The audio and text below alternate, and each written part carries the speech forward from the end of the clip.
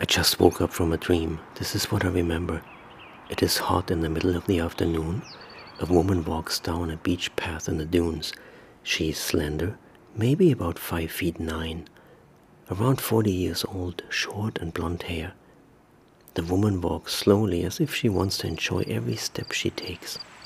She walks with her bare feet in the hot sand. A dog follows the woman about 20 feet behind her. I wait for a little while, and then I follow the woman.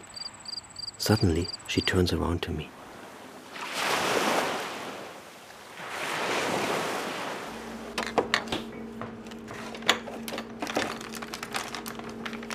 Sometimes when I wake up in the middle of the night, I have this appetite for something sweet.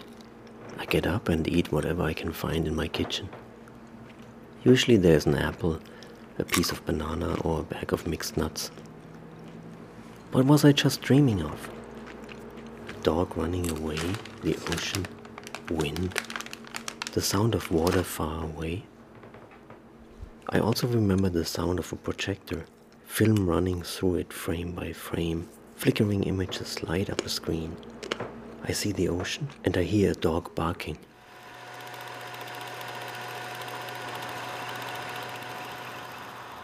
I'm back in my bed. I picked up the little book I have been reading.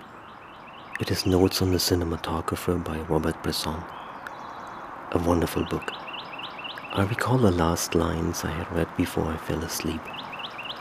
Robert Bresson writes, "The eye is in general superficial, but the ear is profound and inventive.